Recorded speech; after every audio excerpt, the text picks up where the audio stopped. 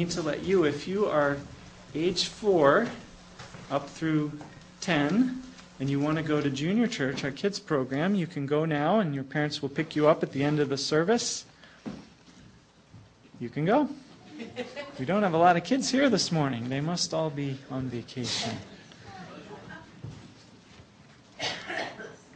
Okay, so if you have a Bible, or you can pull one out of the seat back in front of you, please open up to Ephesians. Actually, no, open up to Psalm 95. We'll be looking at that psalm first. And you have some time to find it. I'll let you look in the index if you don't know where to find Psalm 95, because you've got plenty of time to find it. We'll look at it a little bit later. And I'll find my sermon notes.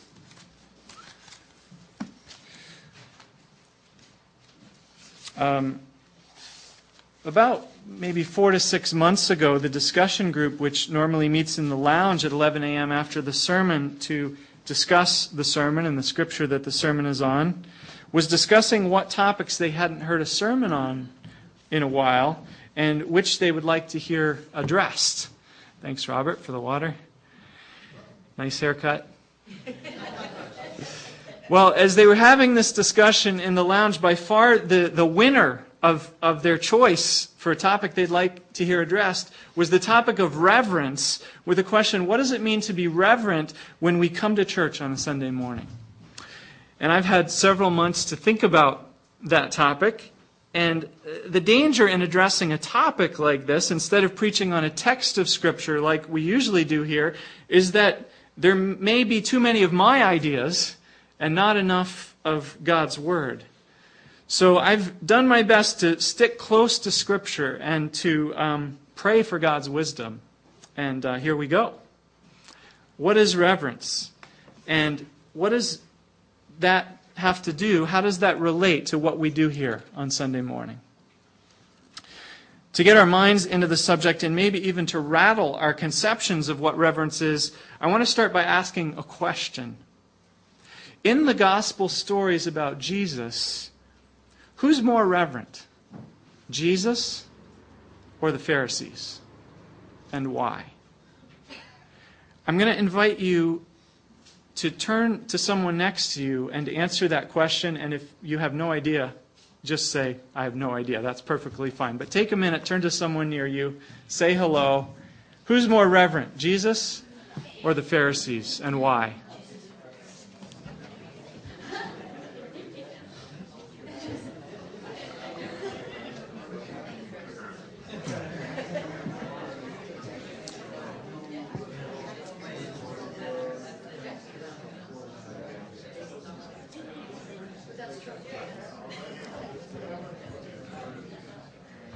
Okay.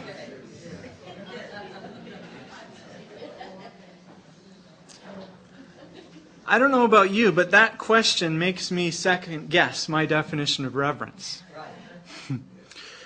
You see, when I think of reverence, I think about being serious and being sober and maybe even kind of ducking half an inch in the presence of one who's greater than me. Well, I did some research on what reverence means in the Bible, and I found that actually my conception of reverence is basically right. That if you look up the Greek and the Hebrew words which are translated reverence in English, they all basically mean to be cautious, to be fearful, to be sober, because you're in the presence of someone greater than you who has great power over you. So the basic definition is straightforward enough, but where things get interesting is when we look at how the Bible encourages us to express that reverence. How do we know when we're acting reverently? Well, to begin to get our minds around that question, let me pose some answers that I've heard in this church and I've heard in the last church I pastored. These are all things that I've heard church people say about what they feel is or isn't reverent behavior in church. We'll start with style of music. I've heard some people say that passionately and joyfully singing contemporary worship music is more reverent than stumbling through old draggy hymns. And I've heard other people say, not surprisingly, that singing the rich, meaningful hymns is more reverent than trying to sing those superficial and unsingable worship songs they come out with these days. And in our church, we do some of both, especially once our main contemporary worship leader gets back from a well-deserved vacation. Well, perhaps both groups would admit to overgeneralizing and would allow that there are some rich, meaningful contemporary worship songs, and there are some compelling and joyful hymns too. But which is it overall? What's more reverent, the classics or the contemporary? Well, not surprisingly, the Bible doesn't offer us an opinion on this debate, not the least of which reason is that it was written over 1,000 years before any of this music came along.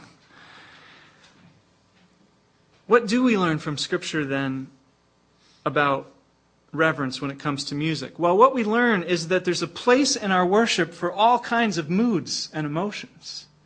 Psalm 95, which I asked you to turn to earlier, is a classic example of this. It begins, "Come, let us sing for joy to the Lord. Let us shout aloud to the rock of our salvation." Evidently, whatever kind of music God likes, joyful singing is okay, and so is shouting. I don't know if you've ever been to a Christian youth gathering these days. When I pastored in Canada, our church had an annual summer worship and service festival for the youth, and they had a mosh pit when they worshiped. And there was a whole lot of shouting going on. If you could hear it over the loudness of the speakers. And that shouting is potentially right in line with this psalm. After all, David, the psalmist, liked to dance. He liked to celebrate. And if you remember the story of his dancing with all of his might before the ark of the Lord, his wife, Michal, didn't think it was very distinguished. And yet Scripture found fault with her and not with him for his exuberant, outgoing worship. Well, Psalm 95 goes on, "Come, let us bow down in worship. Let us kneel before the Lord, our Maker." Now the tone's getting more serious. There's a time to quiet down and to fall on our faces before God. One thing I dislike about the way that most contemporary church sanctuaries are set up is there's no room to kneel down as part of our worship. Do you know that the primary meaning of the word worship in the Bible is actually to kneel down? And yet it's not something we can really do, given the way that we're set up. Well, Psalm 95 then ends on an even more sober note with a warning. Today, if you hear God's voice, do not harden your heart, like the Israelites of old did, and I declared in my anger they will never enter my rest. Well, I conclude from this variety that musical style itself doesn't tell us very much about what is reverent and what isn't, though that's not to say that some lyrics might not be more reverent than others. All right, well, let's move on then to the matter of food and drinks. At our last church, some felt that it was very irreverent to bring coffee into the worship service. And others felt that it was more irreverent to fall asleep during the sermon and thus the coffee. The first group thought they should drink their coffee before they came, thank you very much. Well, we know from the book of Acts and the book of Corinthians that the early church regularly enjoyed meals together as part of their worship service. And so food and drink may feel reverent or feel irreverent in worship to some of us, but they can't in and of themselves be irreverent when we look at Scripture. All right, well, what about being on time for church? And no one should feel singled out this morning about this, but I've heard some people say that it's irreverent to show up to church late and to rush in without having had time to prepare your heart. Well, again, the Bible won't help us very much on this one. I can't think of any scripture which addresses being on time, unless we think of the time that King Saul was waiting to offer sacrifices and the prophet Samuel was late. And yet, if you know that story, of course, it was Saul that got in trouble there and not Samuel. When it comes to timeliness, it really seems to be a cultural matter. And many of you have traveled, and so you've been, being exposed to other cultures, that not all cultures work on the punctuality of Western time, right? All right, well, let's move on to a related matter, that of disrupting the service. I've heard people say it's irreverent to disrupt the service by entering late or by leaving early, or to allow a child to cry or to make noise during the service. And again, I suspect that this is a cultural issue and that it may be more a matter of being considerate than of being reverent. Kenneth Bailey, who's a Bible scholar who has lived much of his life in the Middle East, tells about how for a long time it annoyed him when he was preaching in one of the small villages of the Middle East, the people would talk during his sermons. In fact, it always seemed that they talked most when he was making one of his best points. And this really frustrated him until he found out why they were talking. You see, these villages were oral cultures. They didn't take notes. And so when you said something that they wanted to remember, they'd turn to the person next to them and they'd say, "Did you hear that?" And then they'd repeat what the preacher had said in order to solidify it in their collective memory. That's why they were always talking when he preached. I can also tell you firsthand that I've worshipped in churches in Romania and in Hungary. I've worshipped with Africans. I've worshipped with gypsies. And in many cases, there were no nurseries, there were no kids programs, there was a much looser schedule, and interruptions and distractions were just a given. And I suspect that it was like this in the early church too, so much so that the church in Corinth, that Paul had to correct the Corinthians in that church and to insist that everything be done in decency and order. But how much decency and order is enough seems to me to vary from culture to culture. All right, let's move on to being on our best behavior in church. I've known church people who got offended because someone laughed or smiled too much during communion, and because someone used an off-color word in the sanctuary during a congregational meeting. Ironically, a couple of those who were offended about that off-color word, I know for a fact, cursed at each other at home. It wasn't anyone in this church, thankfully.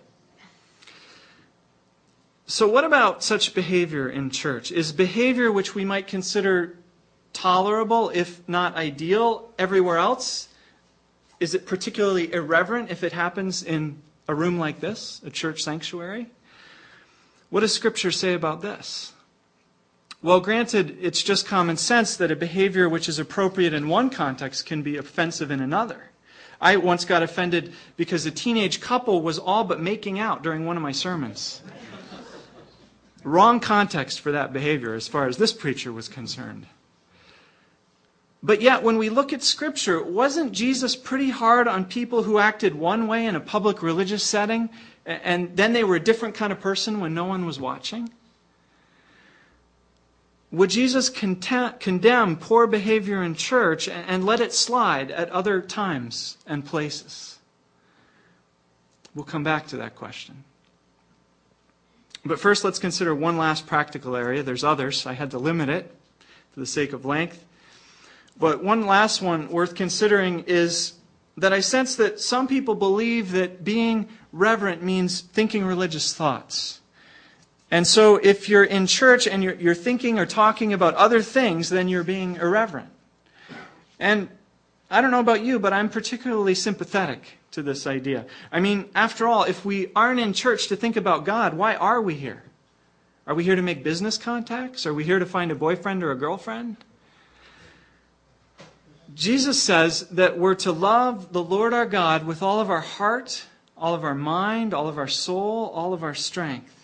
And that's surely an encouragement to think about God. Though I have to admit, Jesus wants us to do that all the time, not just while we're in church. Also, Jesus warns the Pharisees who thought and talked about God in public a great deal. He says, "These people honor me with their lips, but their hearts are actually far from me." We don't always know what's going on in people's hearts, even when we hear their words. And so it's pretty tough for us to judge when someone is in church for the right reasons. All right, well, have I succeeded in muddying the waters? Well, let's step back and consider what we can make of all of this. Let me make two observations about the ground we've covered so far. First, as I just mentioned, we need to be careful not to judge the hearts and attitudes of others when all that we can see is their outward behavior. Remember 1 Samuel 16:1, man looks at the outward appearance, but the Lord looks at the heart. Laughing and joking in church could in fact be irreverent. Singing a happy, clappy, noisy song could also be irreverent. So could coming to church late or walking out in the middle or drinking coffee. But then again, maybe these things are not irreverent at all. I can't judge your heart, and you are not to judge my heart. God judges our hearts, and He calls us each to examine our own hearts before Him. Second, many of these issues are culturally specific. And what may be reverent in one culture could well be irreverent in another culture. And maybe America used to be a monoculture, but we're no longer a people who can all agree on what's reverent and what's irreverent. That's just no longer the case in 21st century America. Not only do we have people from different nations and ethnicities and denominational backgrounds together here at CBC, but there are even increasingly cultural differences between the generations. Is anyone aware of that? You look at your kids or your grandkids and you say, they're a different culture. And I think we need to resist the urge to insist that our culture is right and their culture is wrong, unless we've got a good arsenal of scriptures to back us up. Now, this is not to say that if we come to a worship service where the purpose is to focus on God and our mind is everywhere but on God, that's not to say that we're not being irreverent. But we should judge our own hearts and attitudes. And I'm just suggesting that we don't know others' hearts, especially if they're from a different culture from us. Our cherished cultural values may not be God's cherished cultural values, and they may not be those of the person sitting next to us in church on Sunday morning. All right, well, we've raised a bunch of questions about what reverence may not be. Let's work toward now an answer to the question of what reverence in fact is. To do this, I want to look at the subject of reverence through several sets of lenses. Let's put on 3 different sets of glasses. And each in turn, we'll put them on and we'll see what each of those lenses helps us to see about reverence. All right? The first set of lenses has to do with our theology of sacred space. Is this room more sacred than any other room? Does God hold what happens in this room to a higher standard than He does what happens in any other place? That's the question. What does Scripture say?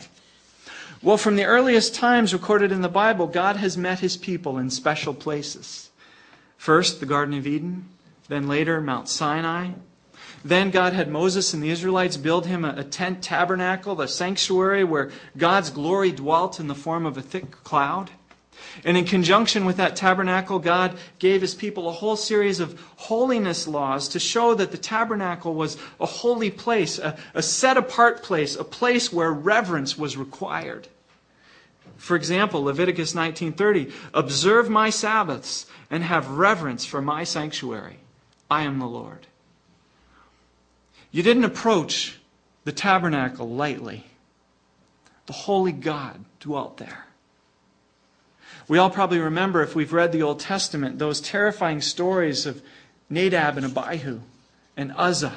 God struck these men dead because they disregarded God's regulations regarding His tabernacle. Years later, Solomon built a permanent temple to replace that tent tabernacle, and God's presence filled that new temple. And then that became a holy place where reverence was required. And so it remained until the time of the exile, when Ezekiel saw the presence of God depart from the temple, never to return again. The temple was destroyed. Later, under Ezra and Zerubbabel, the Israelites rebuilt that temple, but there's no record in Scripture that God's presence ever filled that new temple, interestingly. In fact, we don't see God's presence again in a clear way in Scripture until Jesus comes. And then Jesus himself replaces the temple. He alone becomes the place where God is present and where God meets with his people. Jesus. Well, after Jesus died and rose and ascended back to God, Pentecost came and God's presence transferred once again, this time to Jesus' followers. Jesus now pours out his Spirit and God comes to be present right among his people. And so now we are the temple of God, the place of reverence. And God comes to be present among us, we who love and follow and trust Jesus Christ. The Holy Church had no buildings. God's place was them, wherever they met. Jesus said, in fact, that wherever 2 or 3 gather in my name, he said, I am there with you. And Jesus is actually even present in a single believer when they don't gather with anyone else. Paul says in Corinthians, don't you know that your body is the temple of the Lord? So in light of all this, let's re-ask some questions about reverence. Is it more irreverent to curse in this room than to curse at your family at home? Is it more irreverent to be regularly 15 minutes late for church than to be regularly 15 minutes late to meet your friends for coffee? Is it more important to think about God when we're in this room together than it is when a group of us go out for lunch after the service? I'm going to leave those questions hanging. But hold on to them as we put on our second set of glasses. This set goes by the Latin phrase coram Deo. I believe it was the Protestant reformers who came up with this phrase to remind us that we all live our lives in the presence of God. That's what coram Deo means. It means to be in the presence of God. And the reformers recognized that as Christians, we can't hide from God when we leave church. That rather we live every moment of every day in coram Deo, in the presence of God. He sees everything we do. He hears everything we say. He even knows every thought we have. He's there with us at all times, the Holy One. Okay, third, final set of glasses. Another phrase, this one from the Bible. Fear of the Lord. Fear of the Lord. We're getting really close to the issue of reverence now because in the Bible, the English words fear and reverence are 2 ways of translating the same Greek or Hebrew word. So fear of the Lord could also be translated reverence of the Lord in many cases.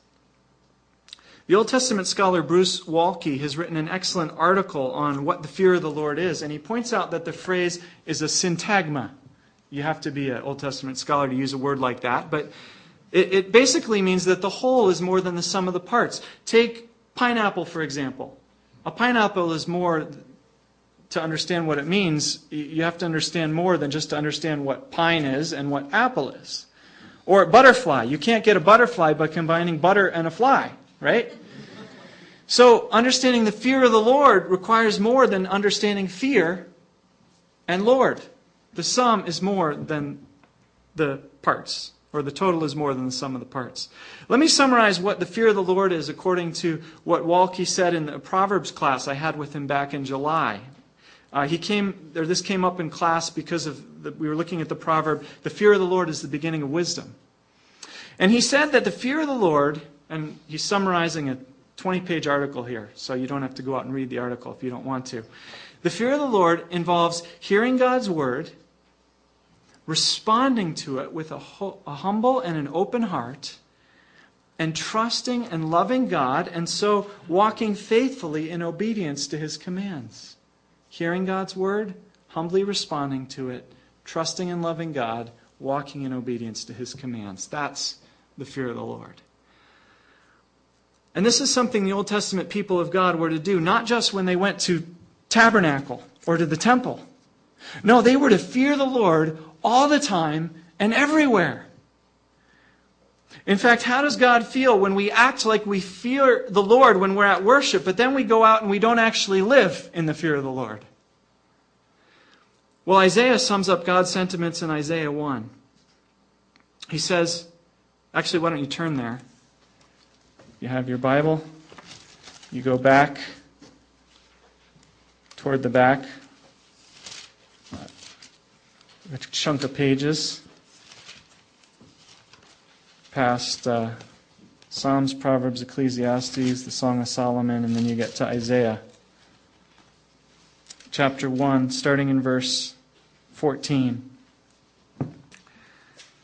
Isaiah has a message from the Lord. He says to the people of Israel, "Your new moon feasts and your appointed festivals I hate with all my being. They have become a burden to me. I am weary of bearing them. When you spread out your hands in prayer, I will hide my eyes from you. Even if you offer many prayers, I will not listen." Why? Because your hands are full of blood. Wash and make yourselves clean. Take your evil deeds out of my sight. Stop doing wrong. Learn to do right. Seek justice. Encourage the oppressed. Defend the cause of the fatherless. Plead the case of the widow. God has very little patience for those who act reverently in public worship, but don't follow it through with the rest of their lives. And when we actually look up the places where the word reverence occurs in the Bible, this is just what we find. I'm going to skip over the Old Testament just to save time, but listen to how the word reverence is used in the New Testament. Hebrews 11:7 says that Noah had reverent fear, and so he built an ark. Titus 2:3 says older women should show their reverence by not gossiping or drinking too much wine, but by teaching younger women how to live for the Lord. Colossians 3:22, Ephesians 6:5, and 1 Peter 2:18 say slaves in that culture should show their reverence by submitting to their masters. And this, I think, is often rightly applied to employers and employees today. 1 Peter 3:15 says we should share the gospel with gentleness and respect, and that word respect can also be translated reverence.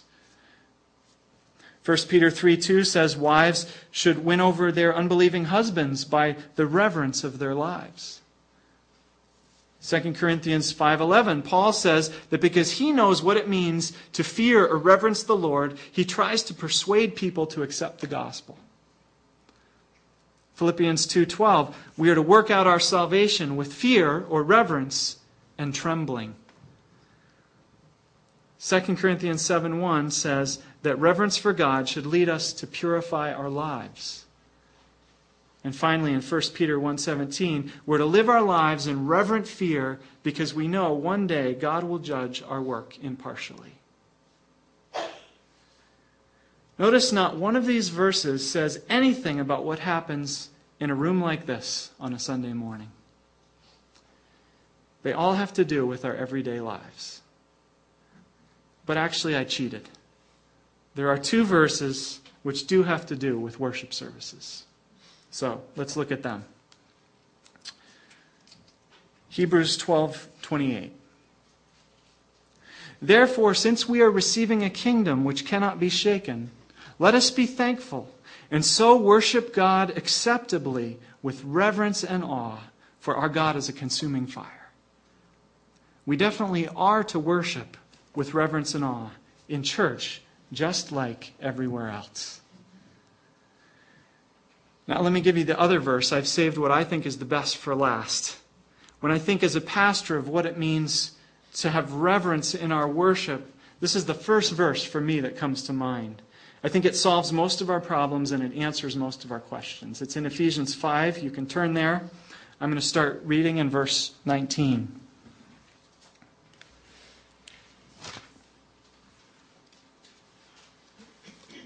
Ephesians 5, it's toward the end of the Bible. Matthew, Mark, Luke, John, Acts, Romans, Galatians, Corinthians, Galatians, Ephesians,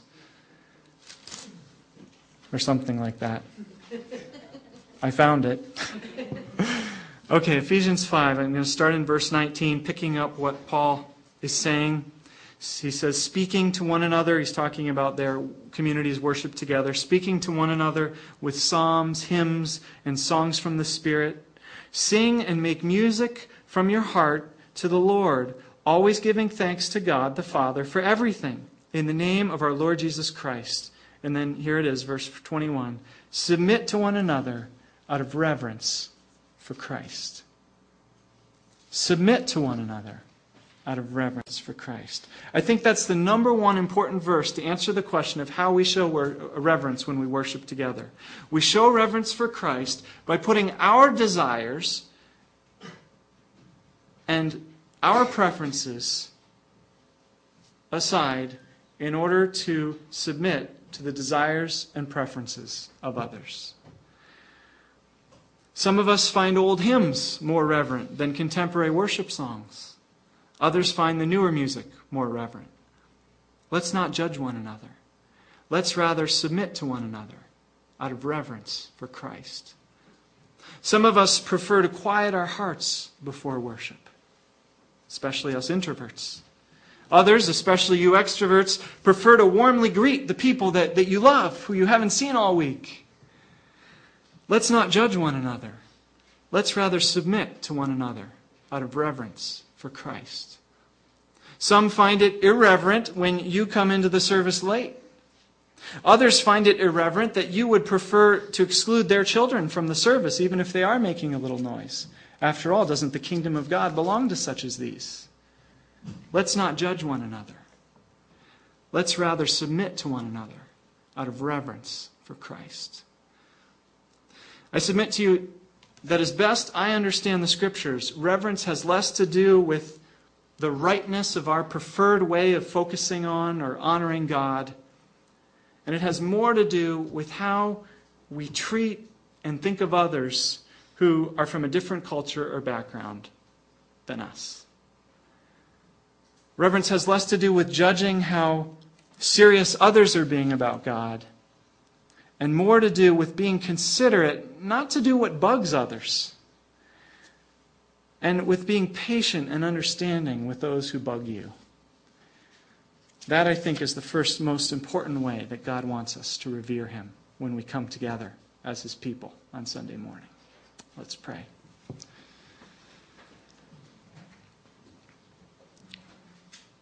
God, you are great and awesome and holy.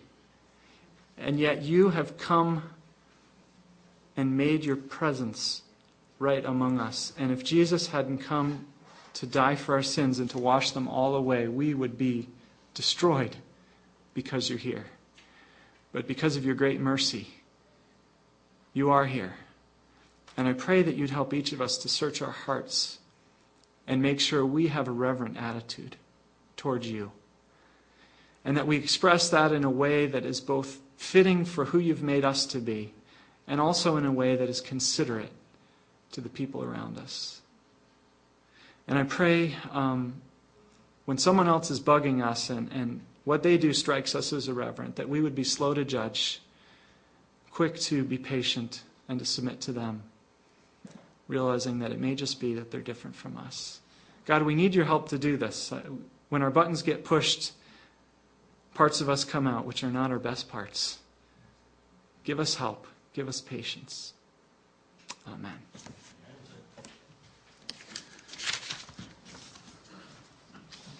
All right, what happens next? A song, I think? Where's my...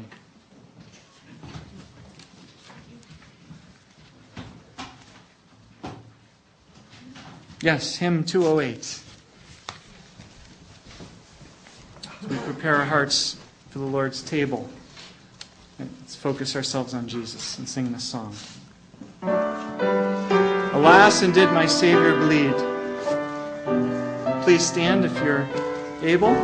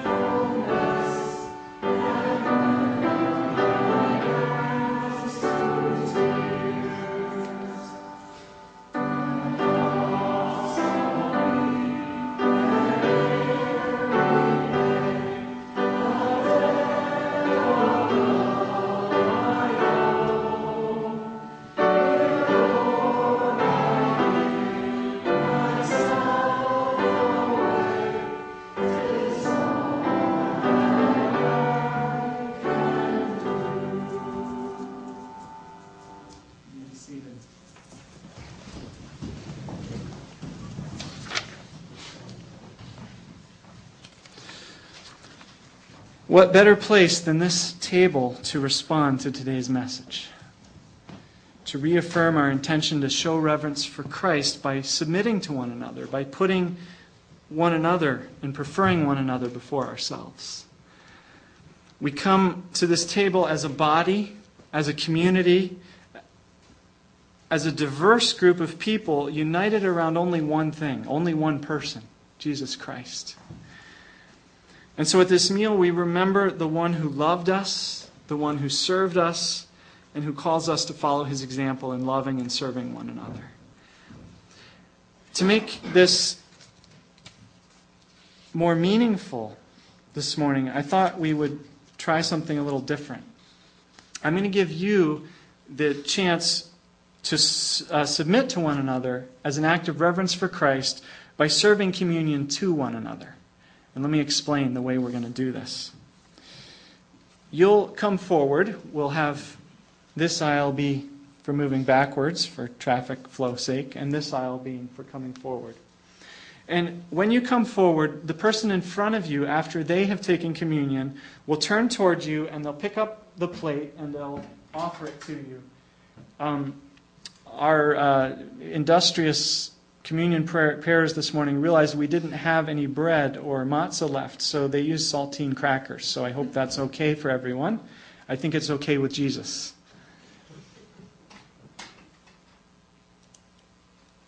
All right, so they'll offer you the plate, and they may say something like the body of Christ or the bread of heaven. They may just smile. They may, if they know you well, they may want to pray a short prayer for you. Whatever they're comfortable with, they will do in offering you the bread. Then they'll point you toward the juice. We won't pick it up just to avoid accidents and to keep things simple. And again, they may just smile if that's what they're comfortable with. They may say the blood of Christ, the cup of your salvation. And you can take the cup then and just linger for as long as you want with the Lord. And then when you're done, you'll turn and you'll serve the person behind you. I'll be available to help out to make sure everyone gets served and we remember what we're supposed to do. Okay, but we'll just take our time. It's a little different, but let's try not to be stressed about it. Let's just try to enjoy it and do it as an act of submitting to one another, of serving one another. Any questions? Does that make sense? So after you're served, you'll serve the person behind you in whatever way you're comfortable doing. First with the bread, then offering them the cup. Before we begin, though, let's take a minute to reflect and to make sure our heart is right. The Apostle Paul encourages us to examine ourselves before we take this meal. And what he has in mind in Corinthians where he says that is, above all, considering whether our relationships are right with the other people that we're taking communion with. And so I'm going to give you a moment now to be quiet and to examine yourselves. Then I'll pray, and then we're going to say the Lord's Prayer together. I don't know if we have it on the screen. If you don't know it, you can listen along. If you do know it, say with me as I close the prayer. Okay, but let's take a moment quietly first to examine ourselves.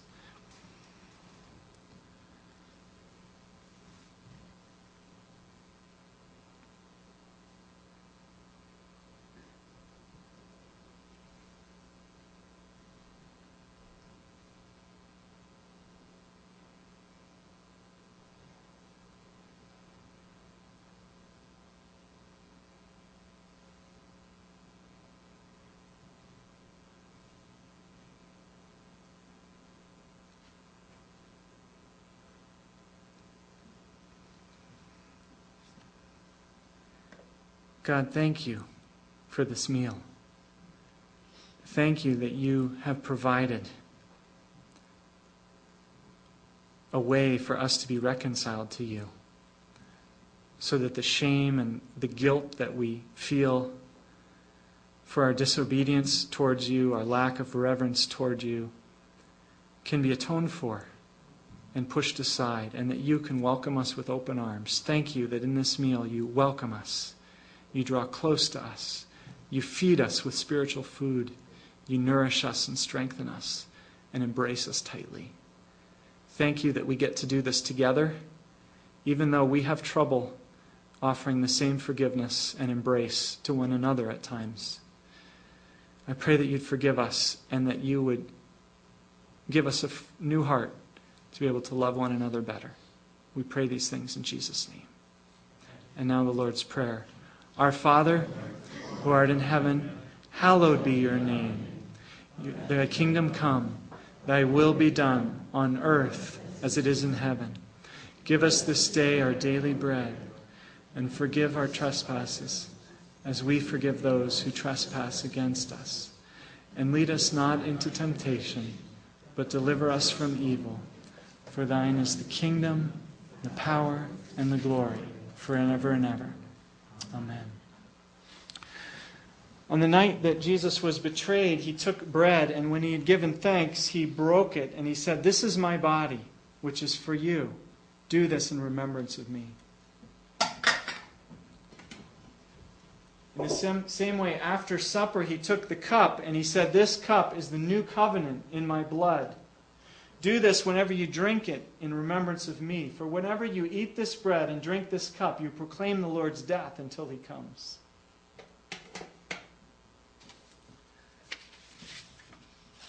So we invite everyone who has a personal, trusting relationship with Jesus Christ as their Savior and King to participate in this meal. If you're not at that place in your spiritual journey, then we invite you to sit and just reflect for these next few minutes. Okay. Come as you're ready.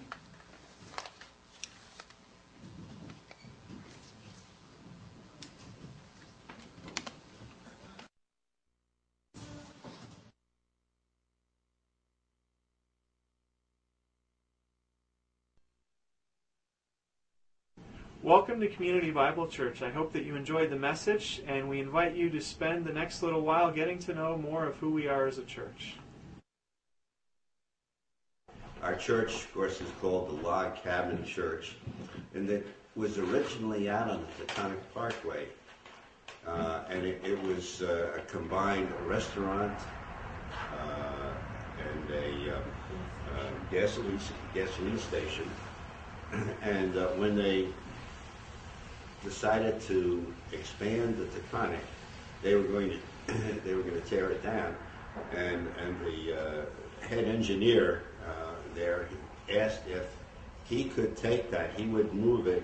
He paid, I think, $1 for the building. He had it moved to where it is nowadays on Shadid Road from the Taconic. And his idea was that he was going to finish it off. And he and his wife and family were from the Bronx, and they were going to move up here in the area. And so he had it all refurbished and everything. His wife came, and she lived there for a short time, and finally she said, "I can't live here, but it's too quiet. I've got to be with my family in the Bronx." So she moved. In the meantime, that was in the inception of CBC, and they were in various homes meeting, and a couple of our main men were searching for a possible place to have our church. And he was driving past one day, and he saw this building, and he thought, "Oh, that might be a great place to have a church and our meetings." Well, generally the owner was not there, but he just happened to be there at the time, and he said, "The Lord just said, stop." He walked in, he rang the doorbell, and he said to the man who answered, he said, "You wouldn't be interested in selling this building by chance, would you?" And he said, "Yes, I would." And what attracted you to CBC? Was there anything in particular, or what? There were a few things. I really liked the diversity of backgrounds and ages and denominational backgrounds too, to some extent. I like that the church placed a big emphasis on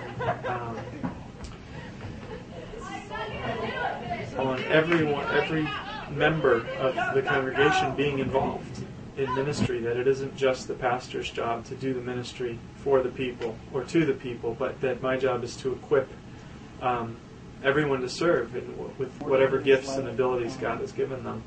So I really liked that. They were warm and welcoming and down to earth, and yet thoughtful and open too. Definitely not stuck in a rut or narrow, but there was a sense of that people were thinking, they were thoughtful, and they were open, and it just clicked. I don't know about you, but it was so bad at my house. Gina was gathering the cats 2 by 2.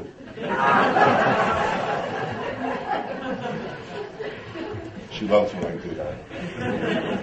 Explain to me the philosophy and now, what a CBC is all about. And you've broken it down into 3 areas. Why don't you explain that? Well, we have 3 purposes. The first one is to know God. The second one is to grow together. And the third one is to show Christ. Knowing God is about our upward relationship toward God. It's about our growth as people, growth in our character, growth in our hearts, growth in our spirituality. That we're growing to become more like what God wants us to be. Genesis says that God made us in His own image. And unfortunately, we have become broken. That image has become broken.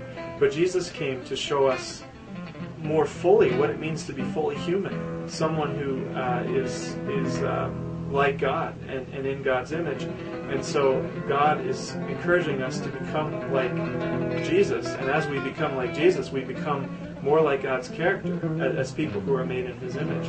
So that's the first thing. And along with that growth in who we are, just a deeper relationship with God where we learn how much He loves us, where we come to trust Him more deeply, which results in us having peace within ourselves, in our relationships with other people and toward God. So knowing God is the first.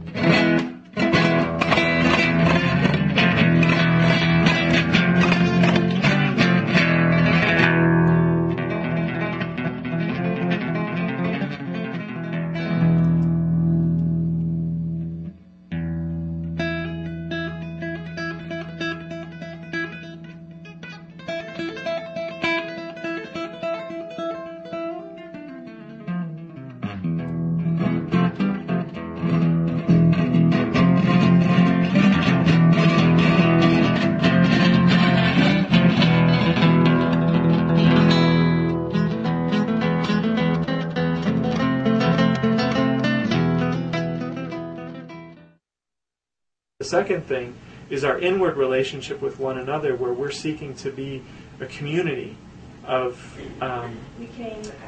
people. We're seeking to get to know one another. Life can be so busy and frenetic and stressful, and it seems that people today are more lonely than they ever have been before. They work a long day, often with the commute, and then they pull into their garages, and people are really isolated.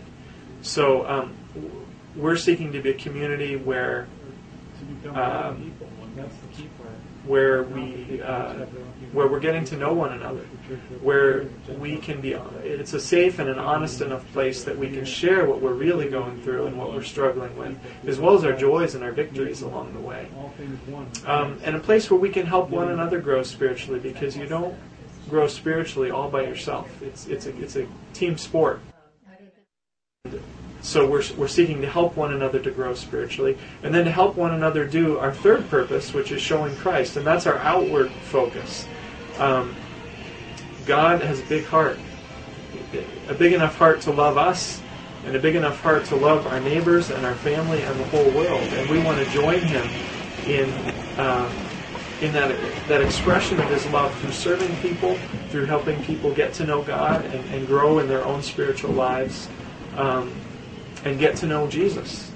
So our outward focus is finding ways to be reaching. What makes CBC to you a unique and a different church? I think it's several things. It's a church that is foundational on the Word of God. So there's good teaching and good preaching that's on the Word of God. It's made up of a diverse group of individuals, young and old. It's a church where people reach out and interact with each other. They care for people. It's, I think, going through a transition stage in a sense that at one time it was much larger. It's It's gotten smaller, but now it's starting to grow again a bit. So I think it's a great place for families to come and to grow together. So true, let me call you sweetheart, I'm in love with you. Let me call you sweetheart, I'm in love with only you. In love with you. Well, you know, it's refreshing. CBC seems like a place where other churches or other people that I've not recognized from CBC come and take part in this women's Bible study. So could you talk a little bit about that? There are many churches who don't have a women's Bible study. So this is open to any woman from any church background. We have Methodist, Presbyterian, Catholic women, Baptist, you name it. They come because they don't have anything in their church. So over the years, we have many women who have gone through woman to woman. Rudy, I noticed that you're not a regular over at CBC, so you just come here for the women's Bible studies? Yes, I just come here to fellowship with the women during the day. I regularly attend a Bible study church down in Irvington, but I've chosen to come here. Okay, and how long have you been coming down here for? Last 3 years. Wow, it's been a long time, and you've grown a lot. You like the format of the Bible study over here? I do. We have a chance to meet in a large group where we can benefit from different teachers and the different styles that they have. But then we also get the blessing of being in a small group where you can have that more one-on-one time to question and talk about, different things that may be on your mind or that you're not clear about. The battle for me was identity, giving up that identity I had forged. And when you're 16, you cling closely to that identity and peer group. So that was the context I looked at this in. It's like I couldn't tell you. I don't know enough about any of these guys to tell you which camp I fall in. For me, it was more of that. One of my favorite scriptures is Galatians 2:21. And do not set aside the grace of God, for if righteousness comes through the law, then Christ died in vain. I grew up in a very works-oriented, not faith, but you were praised for what you did, not for who you were. What parts of CBC are you actively involved in? I know I see you're all over the place. You're very involved as a pastor in the church. I see you with the men's group. I saw you at Scattered Church last night. You take part in the events that we have here. You play guitar, which was, a lot of fun, on Saturday night. I mean, how active are you in the different parts of the church, and what kind of knowing you have a whole body, how active are you involved in putting all of those together? Well, CBC's philosophy, which is a philosophy that I appreciate and embrace, is that everyone is a minister, a part of the ministry. That God has given everyone gifts to serve and to minister and to reach out and to encourage one another. My job is to equip people to do that more effectively, to figure out what God has gifted them to be good at, to help them to grow in those abilities. So there are certain things where I take initiative and leadership, but there's lots of other things where I just try to spur on other people and encourage one another, or other people, and come alongside them. One of the exciting groups that we have been in the process of getting going this past year, me along with a couple other young families, and my wife is involved as well, is a group called Family Connection. And the goal of Family Connection is to live out our church's mission of knowing God, growing together, and showing Christ. And so we're trying to connect families with God, we're trying to connect families with one another, and we're trying to connect families with our community, so that they're reaching out to show Christ in the community.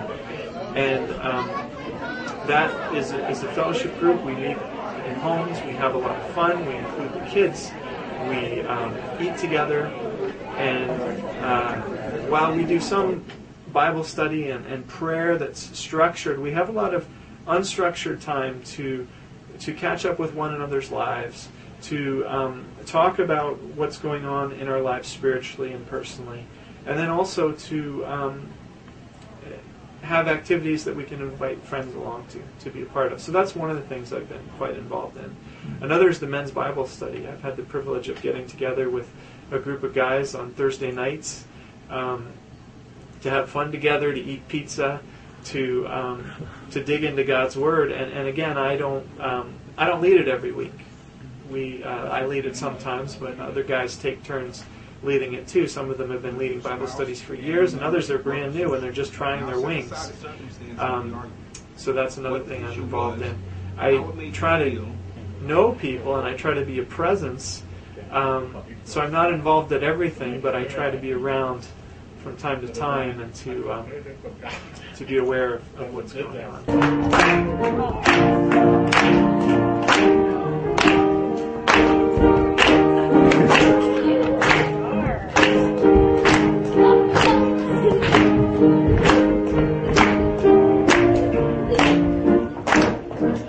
Community Bible Churches are warm, it's creative, and it's fun.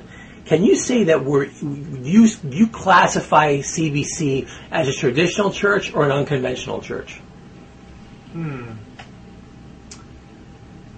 Well, every church, just like every family, has its traditions. Just wait till Christmas or Thanksgiving. I would say we're kind of a strange blend of both. We are unconventional in some ways. I mean, we have this wonderful lounge, which has a fireplace and a stuffed elk hanging over it. We used to be a tavern at one time up on the Taconic Parkway, and it's been converted into our meeting and our worship space. So in some ways we're unconventional, but CBC, we're celebrating our 40th anniversary this year, and we have our traditions, which are meaningful to us. So we've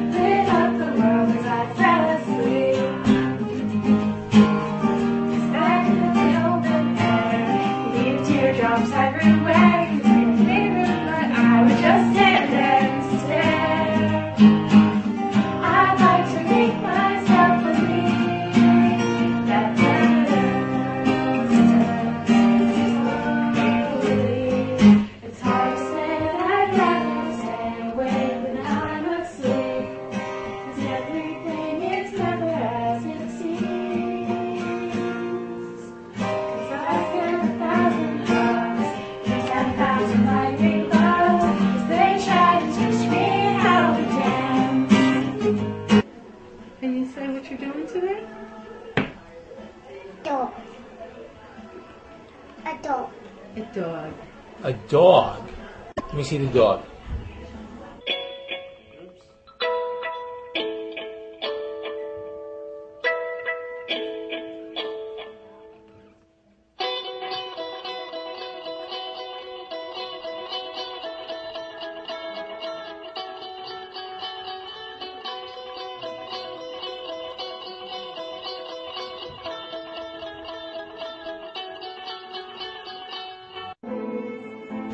Well, one of the things about being a pastor is I have the privilege of serving and ministering to and trying to love over 100 different people. But I think what I like most is I've got 100 people loving me and encouraging me and supporting me, and I can't possibly give as much to them as they can give to me. And CBC has been a warm and encouraging place, and I'm really privileged to be here. While it's fun for everyone to come here to this beautiful spot in the woods off the Taconic Parkway near the IBM Research Center, they spend most of their time living their Christian life in Peekskill or in Ossining or in Croton, as well as wherever they work during the day. And so one of the things we're seeking to do is not only encouraging people to come to church, but encouraging people to be the church and take the church to where they are. So I would like to see small groups and outreach-oriented, mission-oriented groups starting up in each of these towns over the years and reaching out to people who, for whatever reason, may not find their way to our log cabin in the woods. Well, we hope that you enjoyed the program, and we'd love to have you come and visit us at 9:30 on Sunday mornings. If you'd like to find out more information about our church, you could also visit us on the web at www.communitybiblechurch.org, or you could call our church office if you have any questions or would like more information at 914-762-1632. If you appreciate these messages, we would love to know about it. We'd love to have you send us an email at info@communitybiblechurch.org and just let us know that you appreciate having these messages on TV. Thank you, God bless you, and have a great day.